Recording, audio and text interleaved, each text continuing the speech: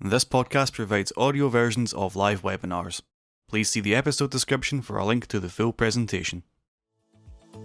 Welcome to Listen In, a Bite-Sized Bio podcast series allowing you to access the best of Bite-Sized Bio webinars wherever you are.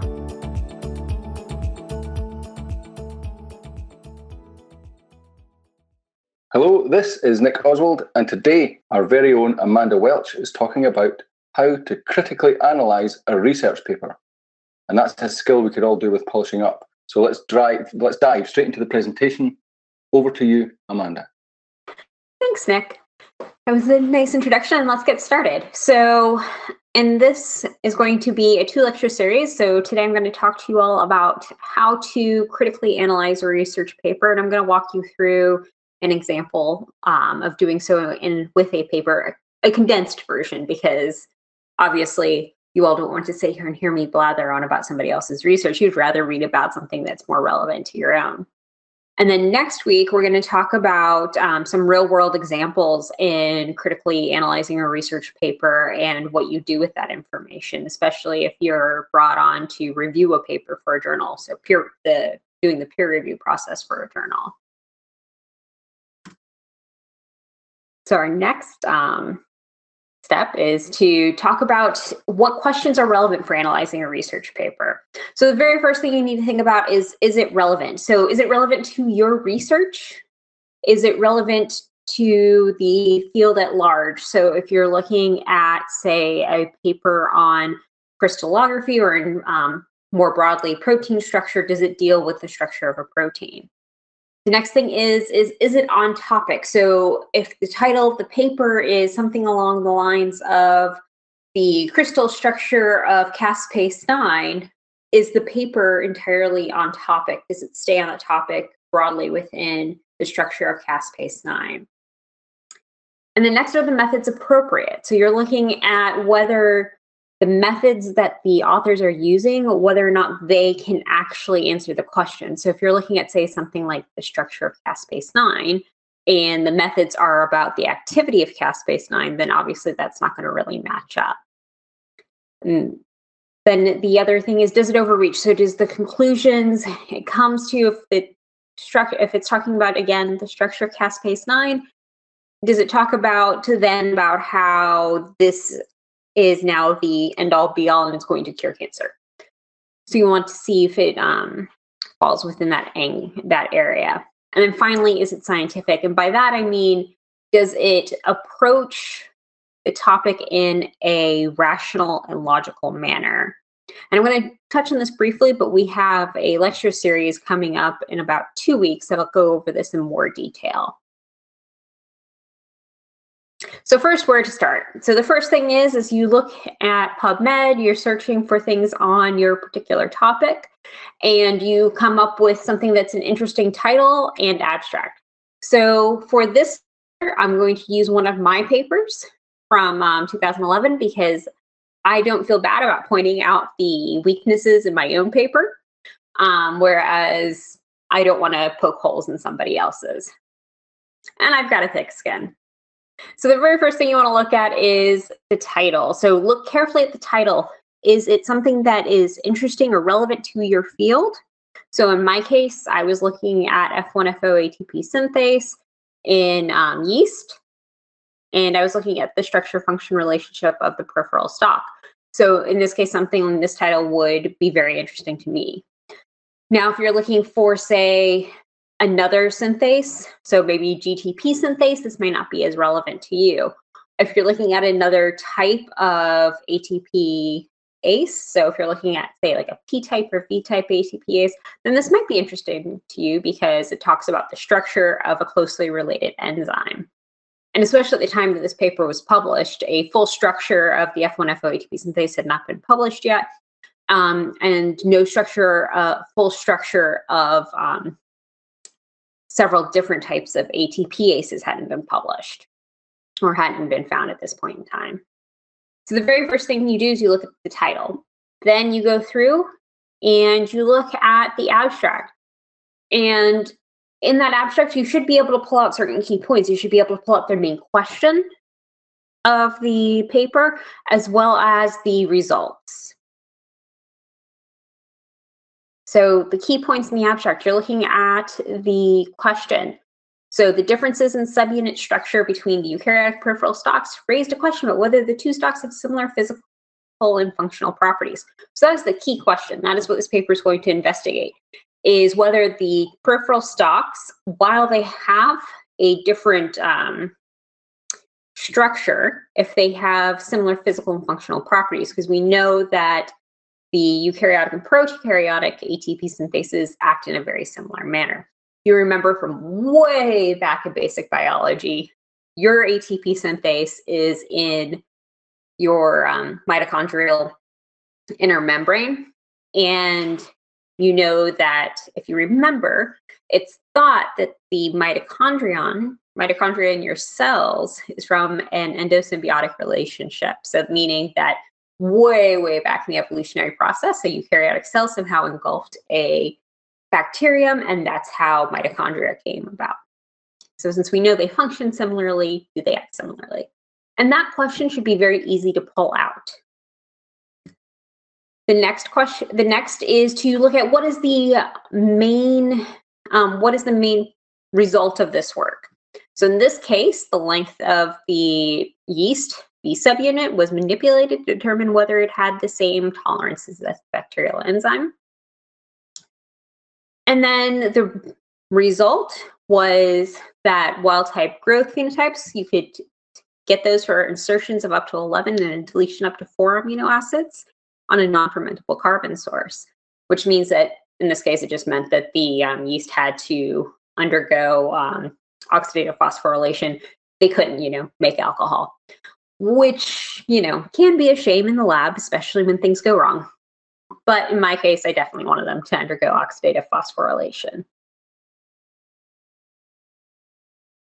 And then finally, what the overall conclusion of the work was. And this is that the results suggest that although the eukaryotic stalk is near its minimum length, the B subunit can be extended for a big distance. So basically what this article is about is that they're looking at the physical and functional properties, so not the structure, but the physical and functional properties between the eukaryotic and prokaryotic peripheral stalks. They're looking to see what they're going to do is they're going to lengthen and shorten the peripheral stalk and see if it breaks the enzyme. What they found was that you can insert up to 11 or delete up to 4 amino acids and everything still works. And what the conclusions they draw is that the stalk is near its minimal length, but you can extend it quite a bit. So we know now that it is relevant. Well, for me, it's relevant to my research topic. We know what the question is. We know how they approached it, and we know that the results are not overreaching. So then the next thing I would do is I would look at all the figures in the paper. In this case, there's a good number of figures in the paper. So there's one that shows the length of the gene. It's one that looks at all the growth properties and the genotypes of the different strains.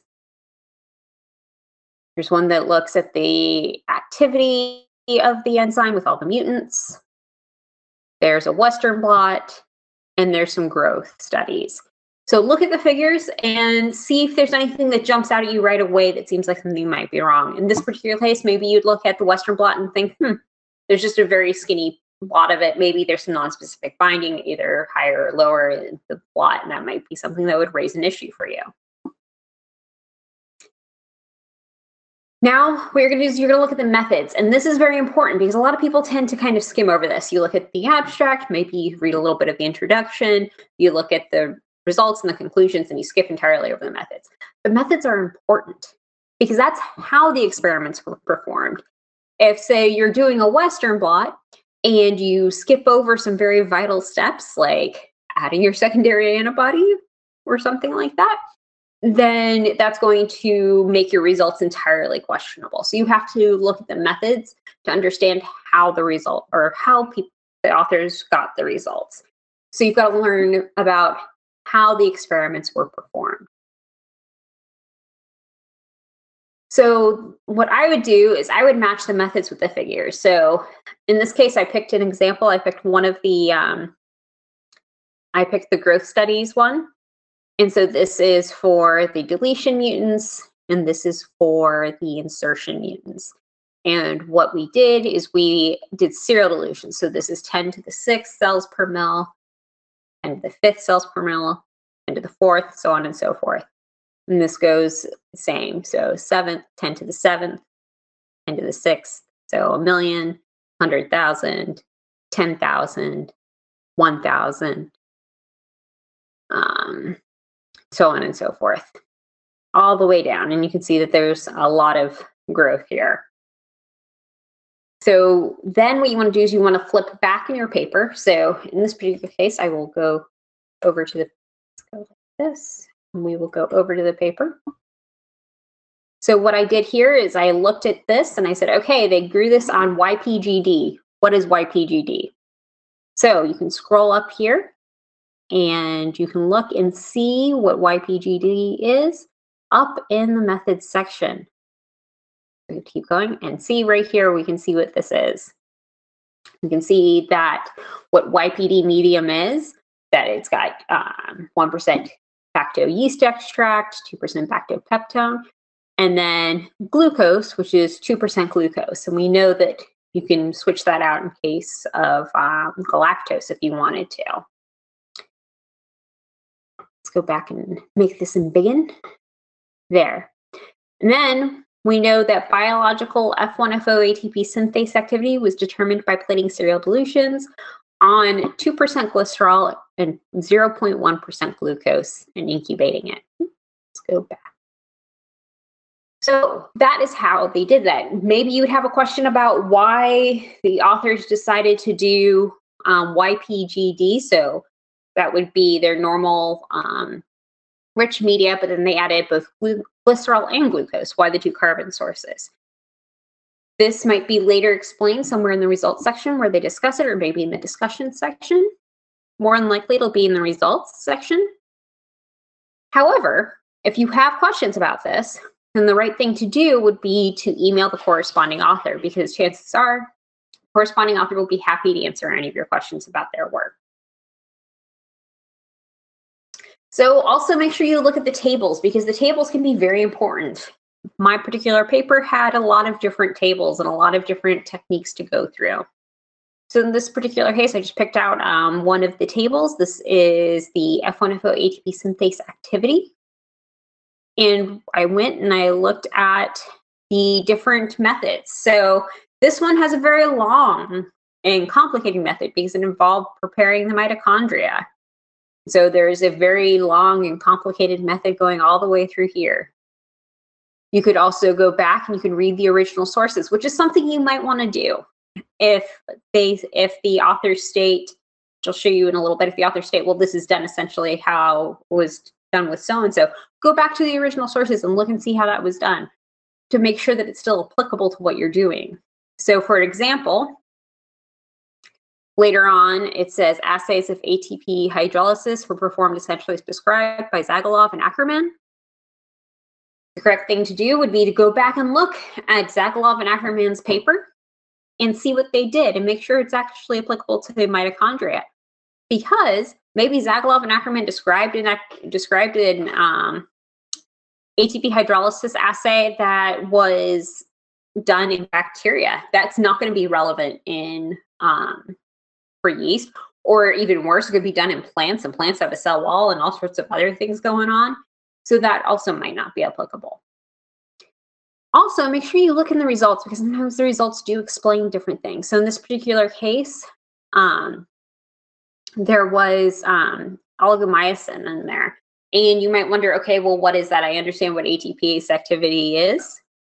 What is oligomycin? And then in here in the results, it says oligomycin inhibits the enzyme by interacting with the FO proton channel. So basically, oligomycin inhibits F1FO ATPase activity. So going back and looking at this, to understand this table entirely, you'd have to go back and look at how the mitochondria were formed or isolated. You'd have to understand what the ATPase activity is. So in this case, you want to look carefully at the units and see if the units make sense. So what this assay is measuring is it's looking at micromoles of phosphate per minute per milligram of protein. And then you need to understand if that makes sense. So you want to make sure the units make sense. So if you're looking at a rate, in this case, you're looking at the number of phosphate molecules released per minute per milligram of protein. Then you're going to need to understand what minus and plus oligomycin is, and then where this number comes from, that percent oligomycin sensitivity is. In this case, I can go ahead and tell you that the percent oligomycin sensitivity comes in from the actual ATPase activity coming from the F1FO ATPase. So this involves you having to go and look at a bunch of different places. You have to go back and look in the materials and methods for how mitochondria were isolated. You have to go and look and see how the activity assays were performed. Maybe even going to another paper to find out how those activity assays were performed and making sure that it matches up. Also, you need to make sure that you understand all the different parts of the table. So whether or not that rate of activity is appropriate, what those words mean. So that's what I would typically do, is I would go through and I would find the figures and I'd match up the methods with the figures to make sure that makes sense. Next, you want to think about, well, do the conclusions fit? So do the results support the conclusions? Do the authors offer context for their results? And then maybe even consider drawing or sketching your own model. So in this particular case, it's dealing with a structure-function relationship. But if your particular work or your particular interest lies in, say, something like signal transduction, well, sketch it out. If the authors don't do that at the end for you, sketch out how you think it fits in with the overall signaling scheme. Same thing if you're doing something with like transcription factors. Put in and see if that makes sense, if that works. If there's something that maybe that you know directly contradicts it, and do they address it in their discussion and conclusions? Now, there's common items that you should look for when you're going through these papers. So looking for error bars on figures and tables. So in the case of tables, what you would do is you would look for what this is. So plus minus 1.1. And then in this particular case, in the legend for the table, there is a that tells you what this is. So in this case, it's the standard deviation. In other cases, it could be the standard error, and that's important. And it's important that you know what standard deviation and standard error is, but that should be there because science is not exact. You're not going to end up with 5.0 every time. You're going to have things that are going to go up and down a little bit. Let's go past here.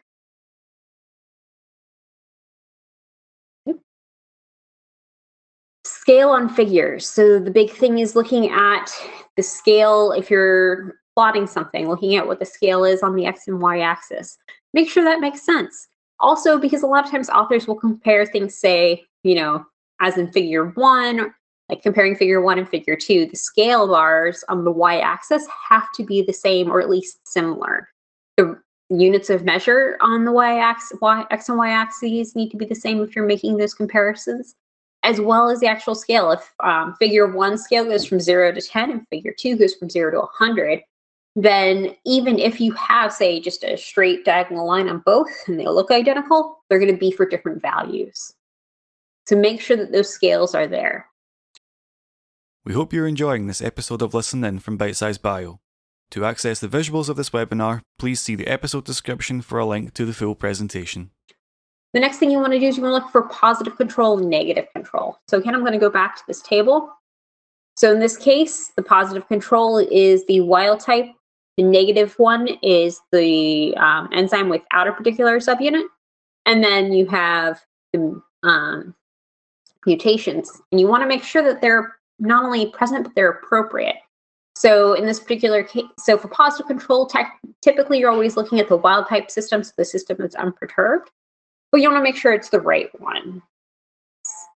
So let's take a very random example or a very classic high school science fair experiment. You're going to play music to different types of music to plants and see which one grows the fastest. So what would you use as your positive control? And what would you use as a negative control? Well, your positive control is going to be something that you know works. So maybe a plant that is, if there's a previous work that's been done that shows that pop music makes plants grow faster, then that would be your positive control. Your negative control would be a plant grown around no music. Maybe a plant grown in complete silence. It would not, however, your positive control would not be just a plant that you left alone and didn't talk to or didn't do anything. That would actually be a negative control because there's no stimulus. What you want it to do is you want to see about adding something that would make the plant grow faster or grow better, more healthy. So those would be positive and negative controls.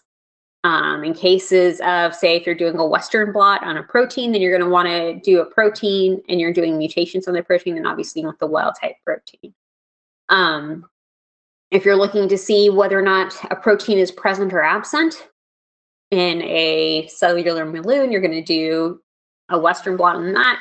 What you want to do is you want to use a isolated component that would definitely pick up that protein. So you might have to have two different positive controls, one for your protein and one for your antibody, and one for your one for making sure that you're picking up any protein at all. So maybe what you would do is you would have a recombinant version of your protein that reacts with your antibody, and that would test to make sure your antibody works. And then maybe you would look for, say, something like actin in your cells, and then make sure that you were pulling down protein. So you would have two positive controls. So just because I say positive control doesn't mean that there's only one. Sometimes there's more than one because you're looking for two different items. So in this case, you're testing to make sure that your antibody works, and you're testing to make sure that you're actually getting the protein that you think that you're getting the protein from the cell. And then your negative control in this case would be, obviously, would be doing the antibody in the absence of protein. So then you're looking for whether or not the antibody is picking. You want to see what it looks like when you don't have the protein in that cellular milieu. So we'll go back. And then are there methods for each result, which this is something that I think happens rarely, but it does happen, where the methods are not fully explained for how you get each result. And this tends to be a result more of papers that have word limits. So things that are like in Cell or Nature or Science, because people leave things out. But that's part of why I recommend going through and matching each figure with the methods that are appropriate for it, because you can see if the methods describe that particular result. And then finally, are the conclusions justified? So you want to make sure that you could carefully connect those dots from A to B to C to D, which is part of the reason why I suggest sketching out a model for yourself. It doesn't have to be pretty. It doesn't have to be something that you would display up on your wall. It can be a simple matter of just words and arrows to connect everything together. But that's what I would do for looking at whether or not the conclusions are justified. Now I have some general tips for going through and analyzing research paper. So I always made a chart, because over the course of your career, you'll analyze hundreds, if not thousands, of research papers. So trying to keep them all straight in your mind can be really difficult. But also this helps you kind of pull out that key bits of information. So my chart always had the first author, last name, last author. And that's because a lot of times papers will be referred to by, say, Welch et al., or they'll be referred to as the 2011 paper from the Kane Laboratory. In this particular case, you have, that way you have both. And when somebody says, refers to item one, you can be like, yes, okay, I can find that. I've read that paper. I suggest that you keep this in Excel or on a Google Sheets drive if you want to, because then that gives you a little bit of portability. I don't think you need to do anything fancy unless you really like dealing with like databases and Microsoft Access and SQL things and stuff. But this can be enough. Anything that's really searchable would work. Put the year, because that'll help you distinguish the main question of the article. So in this case, it's the tolerance of the peripheral stalk. If you're looking at a signaling paper, it might be something about, say, the JAK-STAT kinase. And then you're going to look at the key experiments. So what experiments really clinched it? You don't need to list every single experiment. So for example, in my paper, I can show you, there's a lot of different figures, a lot of different, so we're going through here, we go through how we ended up making a synthetic gene. There, we did primers to be able to make, using ligation-mediated mutagenesis to make the different mutants. There's growth and genotypes. Here's the construction of the mutants. We looked at the conservation across eukaryotic species, so from yeast to cows. Growth studies, Western blots, ATPase activities, this, that, and the other things. So there's a lot of different figures and tables and everything that go into this particular paper. And that's not uncommon to have that many figures and papers for, it's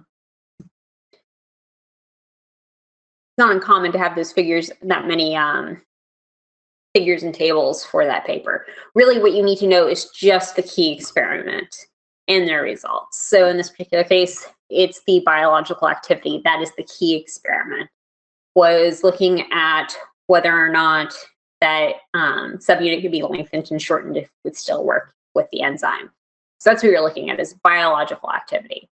You can expand upon this if you want. Obviously, this is just for the purposes of this talk, so you could put in a little bit more detail. You could talk about, you could say something like serial dilutions of mutant F1 and FOATP synthases showed this, that, or the other thing.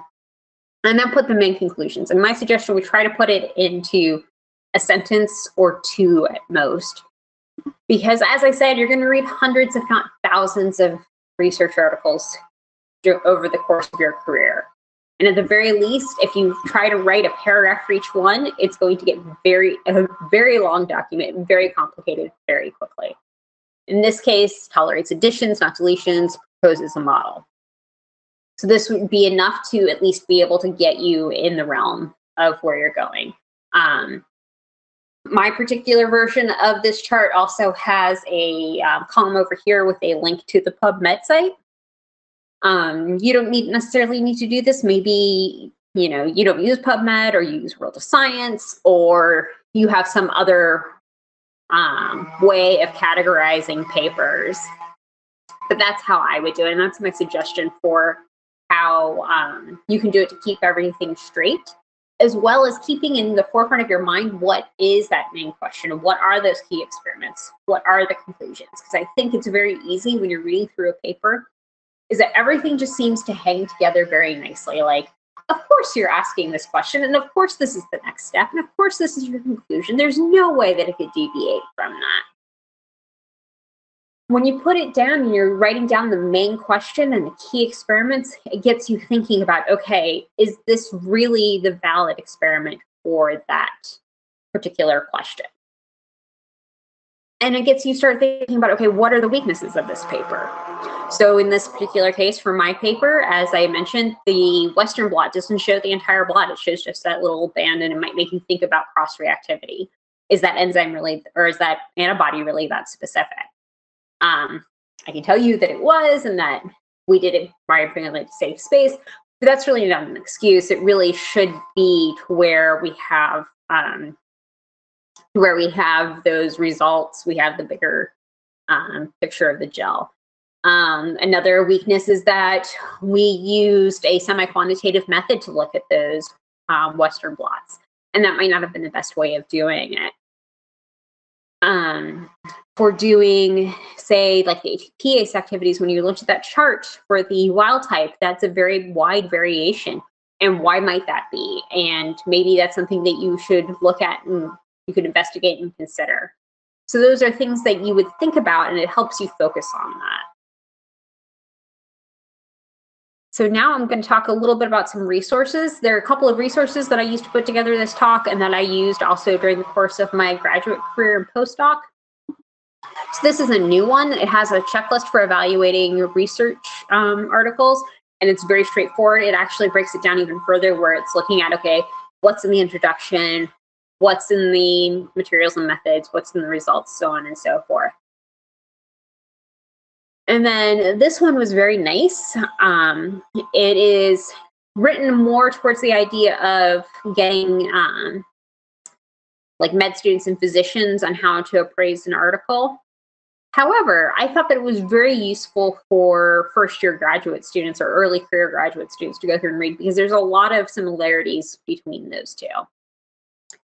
And then Penn State University has a short one-page handout about how you can critically evaluate research articles and journal articles and what you should look for. And I would definitely recommend looking at that. So finally, do you all have any questions? I'm happy to answer any questions that you guys might have. Okay, that was a great presentation, Amanda. Again, another one of those that I wish I had when I was in the lab. It's I guess what the core of what you're talking about is just not making assumptions. It's so easy to think, yeah, as you said, it all hangs together. The paper all hangs together. It looks, seamless at first glance, and so it must all be right, and they wouldn't make any mistakes, and it's been peer reviewed and everything.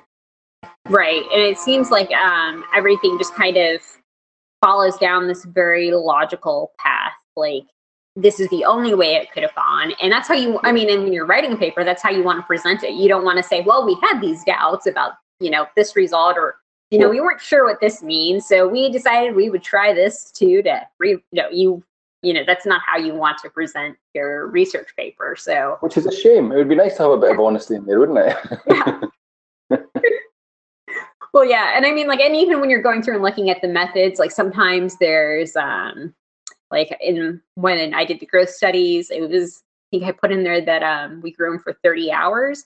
And that's because I didn't want to have to get up and come in the lab in the middle of the night. So we let it grow until midday the next day. Yeah.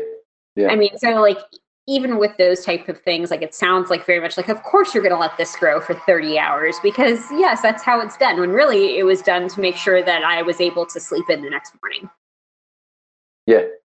That's interesting, isn't it? You don't get that. And if you just assume, then you don't get any of that. So here's a question that was probably on many people's lips, I would guess, looking at that. So most people I know don't go into anything like this amount of rigor with papers. Are you suggesting that we should go into this level of detail with every paper? At least the key papers that are kind of the either the cornerstones of your field or ones that are going to be the basis for your hypothesis for your research. So not every single paper, but if there is a major paper that you are basing a large part of your research on, or a couple of major papers, then that should be done. So when I was in graduate school, one of the major papers that I came out was a partial structure of the subunit I was looking at in cows. And so that paper I went through and tore apart entirely and went into a lot of detail upon it because that was part of my basis for my dissertation. So something like that would be the thing that I would really go into a lot of detail on. And I definitely would do that for not all of the papers that your laboratory has published in the past, but the most recent ones that are applicable to what you're doing. Because if you're in grad school doing your defense, or even if you're a postdoc and you plan on giving talks, people are going to ask about the previous work done in your laboratory and expect you to know about it. Yeah. And fully understand it. It's interesting. There's a common theme running through a lot of these talks, and it's mainly that theme is about responsibility, about taking personal responsibility for the work that you do, and doing that radically, and not abdicating responsibility to other people in any shape or form.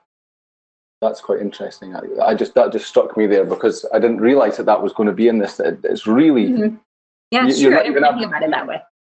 you're not even advocating responsibility to the, I know that I in the past have been guilty of advocating responsibility to the authors of the paper, or the peer reviewers, and saying, yeah, okay, what they said is right, so off we go.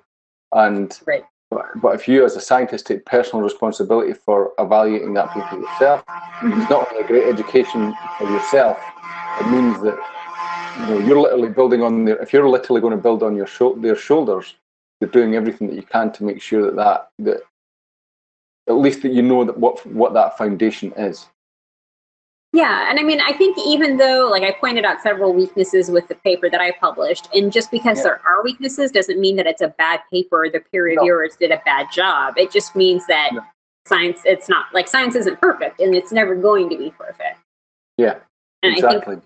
I think that by understanding those weaknesses, it helps you formulate better research questions too. Yeah, and if you go back to those questions about what we were talking about at the very beginning of this program when we just started, and we were talking about flagging papers that were fraudulent or things like that, then this is where that happens when you really dig into a paper and you figure it out. And it's not that that's the sole reason, but that's the level of responsibility you have as a scientist, I guess, if you're looking at it like that. Yeah, and I think that it's not only your responsibility to maybe the scientific community, it's your responsibility to yourself, because that is something that's very different from being a PhD level scientist. So being in grad school or postdoc or faculty or industry, being at that level is something that you have a responsibility towards, is looking for those research questions and coming up with your own conclusions. Yeah. Okay. Here's another question. I'm not so good with statistics. It would take me a long time to statistically verify every paper that I read. What would be your suggestion? So I don't think you need to statistically verify every paper that you read. I think you can be comfortable with the idea that it's gone through peer review, but you should be able to know the basic terms and for everything to be able to pass the sniff test. So you should be able to know whether a standard deviation or standard error is appropriate for this particular question. You should know if a t-test or an ANOVA or a chi-squared test is appropriate for that type of question. Yeah. I don't think you need to go through and be able to do the calculations yourself for every single paper that you look at, but I think you should be able to know, like, okay, we're looking at frequency of something happening, so a chi-squared test would be appropriate here, whereas maybe an ANOVA wouldn't be, that sort of thing. So, being able to know how those tests should be applied is important, but I don't want to say the actual mechanics are unimportant, but I don't think not everybody can be everything. So. Sure. Yeah. Just get yourself brushed up a little, get yourself a little bit of basic knowledge, though, and kind of dive in there. Okay. That's all the questions for today. That was a really enjoyable talk and much needed, I think. Well done, Amanda. We hope you enjoyed this episode of Listen In from Bitesize Bio.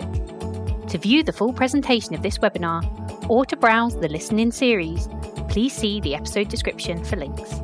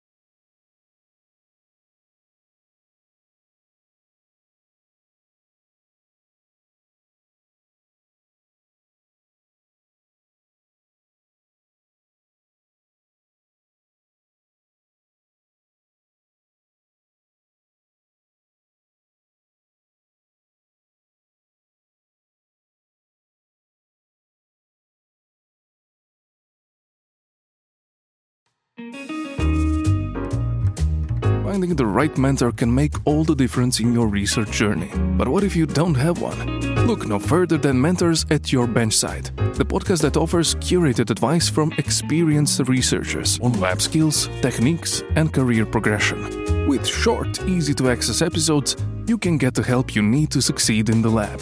Visit bitesizebio.com/podcasts or search for Mentors at Your Benchside in your podcast app to subscribe and get help and advice from seasoned scientists.